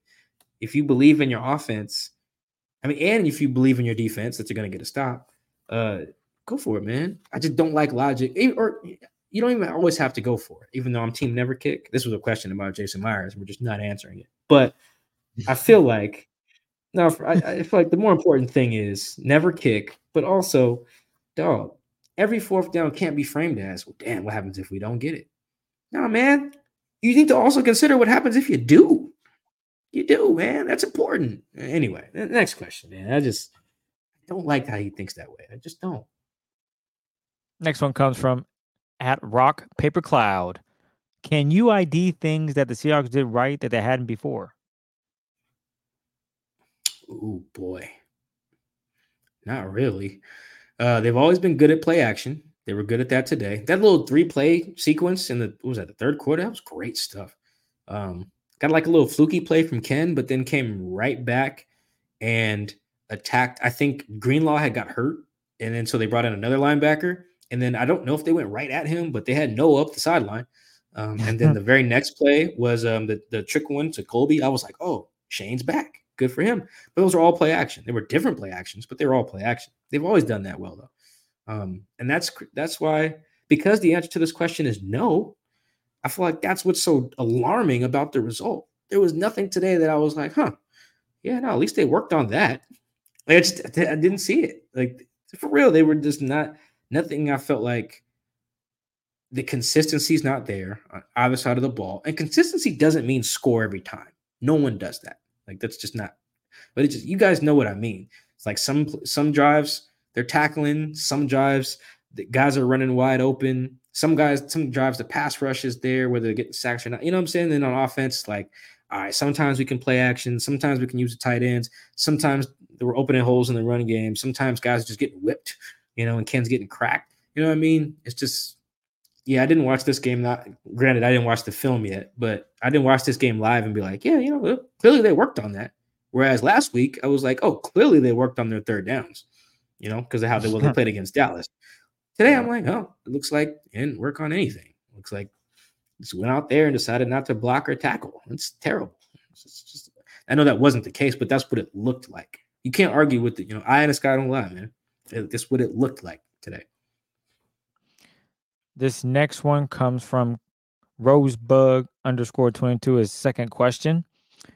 At what point do they need to move on from DK? Yes, he's talented, but his constant pouting and acting out every time they lose or he doesn't have a good game is toxic. Yeah, this is the one. See how I didn't call this a good question? Because I actually reject the theme of this and that he's toxic. I think toxic is about what happens internally. I feel like we've seen toxic. I feel like we've seen when a guy is in the building and his presence has a negative impact on the product. It has a negative impact Monday through Saturday, and that bleeds into Sunday. Like we've seen that, right? Like we saw that with like Percy Harvin, for example. He had to go. He had to go. He was getting in fights with his teammates. Guys resented him. They didn't like that he got vaulted up the depth chart, and they didn't like how he kicked it. There was tons of things. Go on and on about it. But that was an example of, is it toxicity? It doesn't matter. That was an example of a toxic situation. We've seen others. I don't think we need to rattle them all off or go to them, but the other one is Russ, the most recent. That was just an untenable situation. It became untenable. He had to go. Or he had to go, or Peter John had to go. Like clearly Jody chose up. We've seen that. DK is not that. Not even that he's just not to that extreme. It's just quite literally just not that. Like when I talk to guys, and granted, I haven't had a ton of conversations with other people in the building about DK, just here and there. But when I talk to people in the building about things that are wrong, trust me, if you want to talk toxic, it ain't number 14. Yeah, some of the post-play stuff, guys are like, dog, what are you doing? But it's football. If anybody can understand when a guy gets upset about something and does something, it's other football players. And to be clear, that's not what happened with DK today. He thought, hey, bro, why you push me in the back of the head? No, I broke my neck before. What's up with you, dog? Like, that's legit. You know what I'm saying? That's legit. And other guys feel that way too, coaches too, and all that stuff. I think we've seen toxic. The Russ situation was an example. I think Percy is like Seahawks fans can feel when it's legit like, okay, this guy has to get out of here.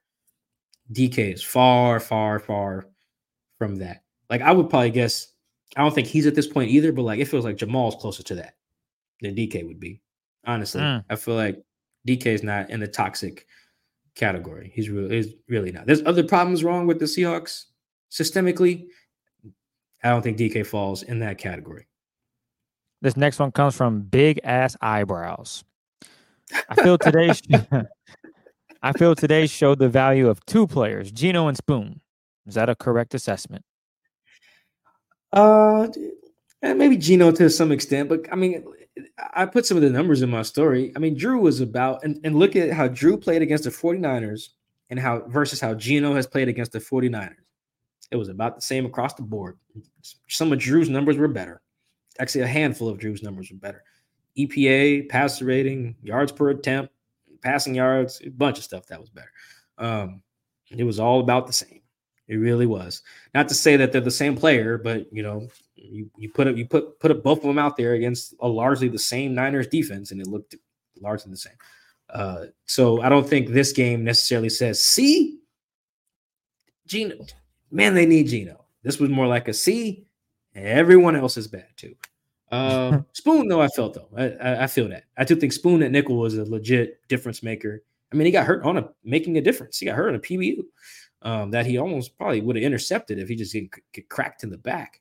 So yeah, I think today, if I had to pick of those two, I'd say closer to being like, hey, look, see, they need Spoon versus like, see, they needed 7 out there and they would have got it done. Yeah, I don't think that was the case based on what we saw on film, or at least live today. This next one comes from Blueberry Chuck. Is there actual reason for encouragement in the last 2 L's? Not really. I do think that the only thing that's like it kind of gives me a little encouragement for the Eagles game in particular is that the Eagles also are not very good. Like I felt this way for a little bit because their defense is garbage. Like their defense is worse than the Seahawks defense, and that's saying a lot because the Seahawks are pretty bad statistically, and film shows it too. So no, I don't think anything really is like, guys, might have something here. No. If anything, I'm getting more pessimistic each week. The only thing that made me feel better about Monday night was watching the Sunday night game and being like, see, the Eagles don't tackle either. That was it. Because in the Eagles offense too, I'm not super thrilled about because we've seen them play the last 2 teams that the Seahawks have played, and they've struggled. Drew Lock moved the ball better against the Niners defense than Jalen Hurts and them did. Really? That's alarming if from Philly. We just saw Geno Smith carve up a Dallas defense that Jalen and them couldn't score a touchdown against. That's alarming. But again, I think that, I know, right? Yeah, it's bad. But I think that's more about Philly than it is Seattle, honestly. Nothing about the last 2 losses has been like, there's something here. No. If anything, I'm just being like, well, Philly not that good either. That's it. This next one comes from Scott Nelson. Why do opponents the Seahawks face have no trouble moving the ball downfield, but the Seahawks, they can't do it? Oh, that's an easy one. Other teams are better and better prepared and playing with more effort and playing more in sync. You know, they're being more on one page. Word to Sean McDermott. Oh my goodness, terrible. I know that was God. Do a whole pod on that quote. That was crazy. But yeah, I really think that other teams are being better between the headsets for real, particularly on offense. I'm really not high on Seattle's like whole offense top down. I'm really not. I feel like they got the pieces and they're just not being used properly. So yeah, I think that's the easy answer. The headsets. Monday through Saturday is where the Seahawks are losing these games. Actually, I shouldn't say that totally. I think Monday through Saturday is where they're losing these games offensively, for sure. That's where I feel like. Like they come into the game and look like the other team had a better plan, not only executed it, but just had a better one. Like there's some games where I just question the Seahawks playing on offense in particular. This next one comes from Young Slick X. It's simple. Where do the Seahawks go from here? Oh man, that's a good question. Where do the Seahawks go from here? Well, they need to go to the mirror. They really do need to go to the mirror, and it's just like, am I getting the job done? Am I doing my job? And for everyone, that's different. For a long snapper, that's different than the kicker, than the offensive coordinator, to the O-line coach, to whoever's job it is to put all the cut-ups together of all the other team's third downs. Whoever it is. Everybody really needs to do that. And be like, if I'm not doing it, if the answer is no, then why not? Why am I not doing my job good enough? And if the answer is like, if a guy goes in the mirror and be like, yep, I am doing my job. Cool. Why aren't the results there? Like there's a follow-up. Like really, I think that is. I don't think there's some scheme stuff that you can change with this team and all that. But I think really it comes down to, in a lot of cases, everyone, whether you wear a headset and a polo or you wear pads, looking at yourself and being like, yo, man, am I doing good enough? And if you feel like your answer is yes, then ask yourself why the results aren't there consistently, because no one's been consistent. Ask yourself why the results ain't been there. And if you ask yourself that and you're like, dang, I'm not good enough. I haven't been doing good enough.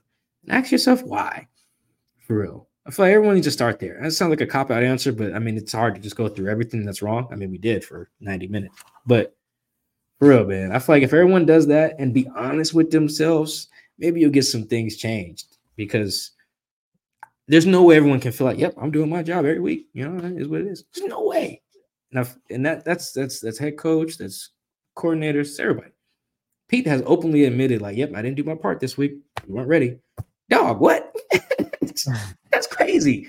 You know, no, for real. That's crazy to me. Come on, man. Like, oh, yeah, I didn't have our guys ready to play on Thanksgiving. Again? The Niners again? Of all the teams to not be ready against? Are you kidding me? It's crazy. Yeah, it's like the defense come out not ready to play multiple times in a row. Talk about starting faster every week. First play is 70 yards. Come on, man. What we doing? The last time, it's crazy. The pod's gone too long anyway. Not too long, but you guys get what I'm saying. It's just, I feel like that's what everybody needs to do. Sorry, that's the answer to that. Let's move on. I could go all day. We got 2 more, Mike. This one comes from Mid-July, baby. These Twitter names feel like they're fake. Oh, this is funny. He wants to play a game. Okay. Pick a quarterback from the draft that best fits the Seahawks. If you don't, I'm kidding. I'm trying to do my best Saul impression. Say, it ain't working out. Jigsaw, dog. You scare me. I'm in a hotel by myself. Don't do that. So yeah, he wants us to pick a quarterback from the draft that best fits the Seahawks. I haven't really dived in. I haven't really dived in on the film study and reading articles on these quarterbacks, but just off what I've seen, it's got to come from someone in the Pac-12. I know Mike disagrees. He's got someone dirty South, but I'll go with between Bo Nix and Michael Penix. I honestly go with whoever, It don't matter. I would say one of those two. There's a lot of problems with the Seahawks right now, which we alluded to for the last 90 minutes. But if someone could come in and just get the offense rolling and keep it afloat, one of those two I would go with. Who you got, Mike?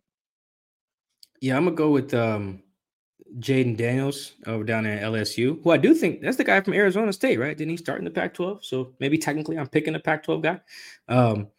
But yeah, the reason I would go for that is if you have years and years and years of just not being able to run the ball, and you switch out coordinators, they switched out O-line coaches, change running backs.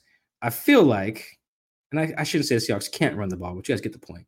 I feel like one way to do that, running the ball sometimes, is about the numbers. The way to change the numbers in the run game is to make the quarterback part of the run game. That's not super sustainable because then your quarterback takes hits, but that dude down there in LSU can run, boy. He can run. So put him in there. You get the zone read thing going, change the numbers. I feel like they could do that with Geno too. Maybe he just doesn't want to, but like it basically can't. Their shotgun runs, I feel like, are kind of crap because they can't really have the quarterback be part of the math. It's like no one has to respect the QB fake the way the Seahawks have done it with Geno and with Drew for the most part. Whereas I just saw Baker do a quarterback keep today on the 1 yard line and run over somebody and score, right? Like, and he made the wrong read. But it's like because he put that on tape today, the other teams have to respect it. And he's done that before, but you guys get the point. So, yeah, I like the running quarterback just for that reason, if no other one. This last one comes from Corduroy Orbison @_Proto. Hey, man, they get creative out here in these streets. What's the best way to honor Pete's last games with the team? He's done so much. Feels like fans should say goodbye in style. Oh, man, this is a lovely question to end on. My man has already decided Pete's out of here. He's like, yo, man, let's get the video tribute ready. It's coming. Tell the video department, get that cooking. Go find all the best heartwarming moments. That's crazy. Yeah, it's not unfortunate, but in the world where we're in like the farewell tour kind of era, Kobe got his, LeBron's going to get one. I think Derek Jeter kind of got one as well. Everyone kind of knew that was like Big Ben's last run in Pittsburgh. I don't feel like we're going to know ahead of time that it's Pete's last game, whenever that is, whether that's this year or next year, whatever. We just won't really know, I don't think. So we won't get to do that. However, if we do, he has to throw a challenge flag in the last game. I'm talking like just an egregious one. Like that has to be part of it. That has to be part of it. Maybe he should throw some gum at a ref. I think this is all part of what he should do. Maybe everyone chews gum. Maybe everyone wears Monarchs to the game. I'm not really sure.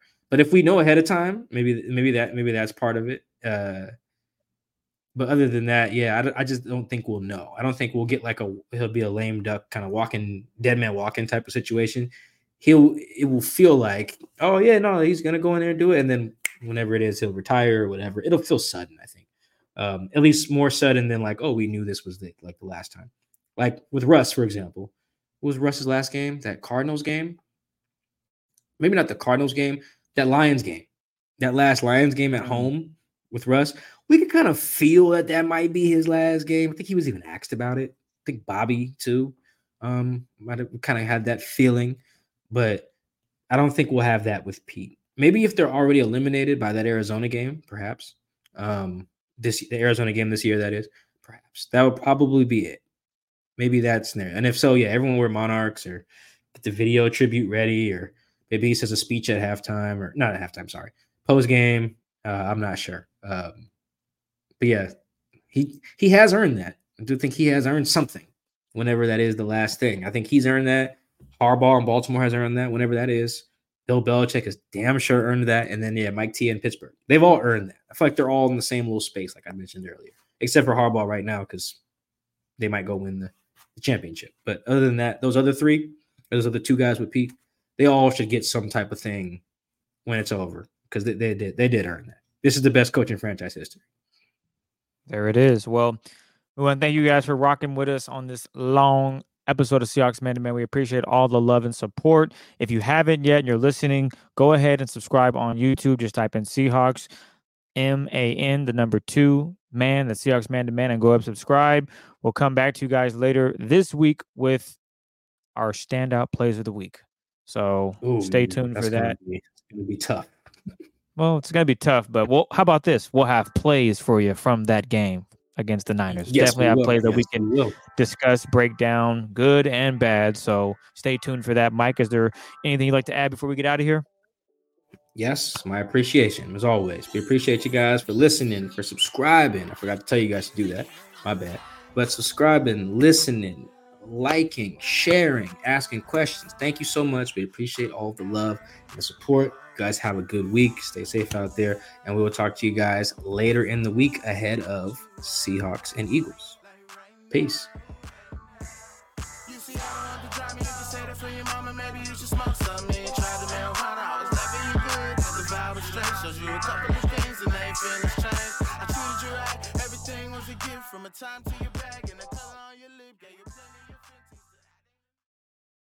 The headlines remind us daily, the world is a dangerous place. The elites in charge say everything's fine, stop noticing. But you know better. And your gut knows that time is short to prepare for a world that is 4 missed meals away from chaos. My Patriot Supply has helped over 3 million families become more self-reliant and is the company Americans trust to prepare. Go to MyPatriotSupply.com and secure their best-selling 3-month emergency food kits. Each contain delicious breakfasts, lunches, and dinners, averaging over 2,000 calories per day. Secure at least 1 food kit for each family member. For a limited time, save $200, plus get free shipping on all their Ready Hour 3-month emergency food kits. You're not ready if it's not Ready Hour Foods. My Patriot Supply also has solar-powered generators, water filtration units, biomass stoves, heirloom seeds, and critical survival gear. Shop MyPatriotSupply.com today. MyPatriotSupply.com.